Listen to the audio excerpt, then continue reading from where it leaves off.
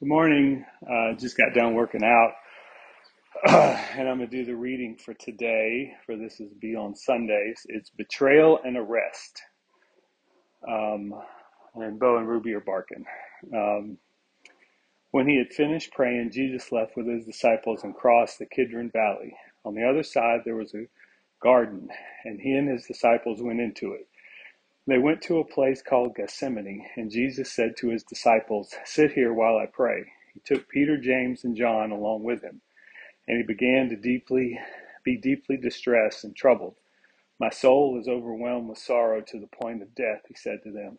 "Stay here and keep watch." He withdrew about a stone's throw beyond them, knelt down and prayed, "Father, if you are willing, take this cup from me, yet not my will, but yours be done." An angel from heaven appeared to him and strengthened him. And being in anguish, he prayed more earnestly, and his sweat was like drops of blood falling to the ground. When he rose from prayer and went back to the disciples, he found them asleep and exhausted from sorrow. I'm breathing heavy. I don't think I'm exhausted from sorrow, but then he returned to his disciples and found them sleeping. "Couldn't you men keep watch for me for 1 hour?" he asked. "Peter, watch and pray so that you will not fall into temptation. The spirit is willing, but the flesh is weak." He went away a second time and prayed, "My Father, if it is not possible for this cup to be taken away unless I drink it, may your will be done."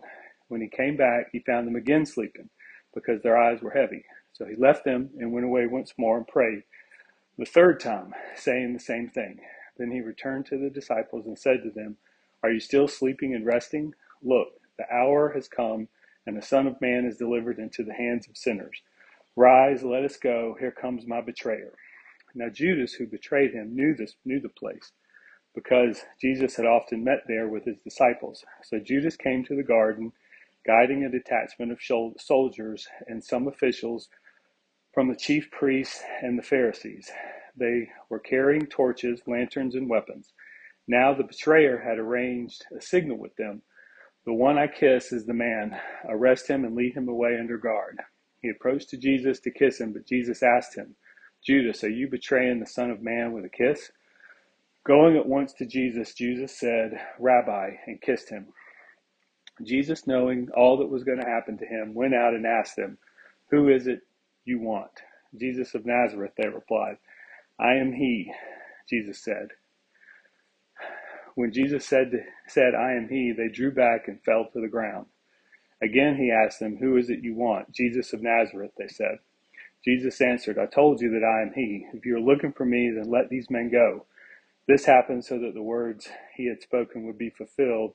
"I have not lost one of those you gave me." The men seized Jesus and arrested him. When Jesus' followers saw what was going to happen, they said, "Lord, should we strike with our swords?" Then Simon Peter, who had a sword, drew it and struck the high priest's servant, cutting off his right ear. "Put your sword back in its place," Jesus said to him, "for all who draw the sword will die by the sword. Do you think I cannot call on my Father, and he will at once put at my disposal more than 12 legions of angels? But how then would scriptures be fulfilled that say it must happen in this way?" But Jesus answered, "No more of this." And he touched the man's ear and healed him. Then Jesus said to the chief priests, the officers of the temple guard, and the elders who had come for him, "I am leading a rebellion that you have come with swords and clubs? Every day I was with you in the temple courts, and you did not lay a hand on me. But this is your hour when darkness reigns." Then the detachment of soldiers with its commander and Jewish officials arrested Jesus. Then all the disciples deserted him and fled. A young man wearing nothing but a linen garment was following Jesus. When they seized him, he fled naked, leaving his garment behind. So that was a little shorter one today. I think I will focus on the parts in the beginning about him praying. Those are the things that kind of stand out to me, is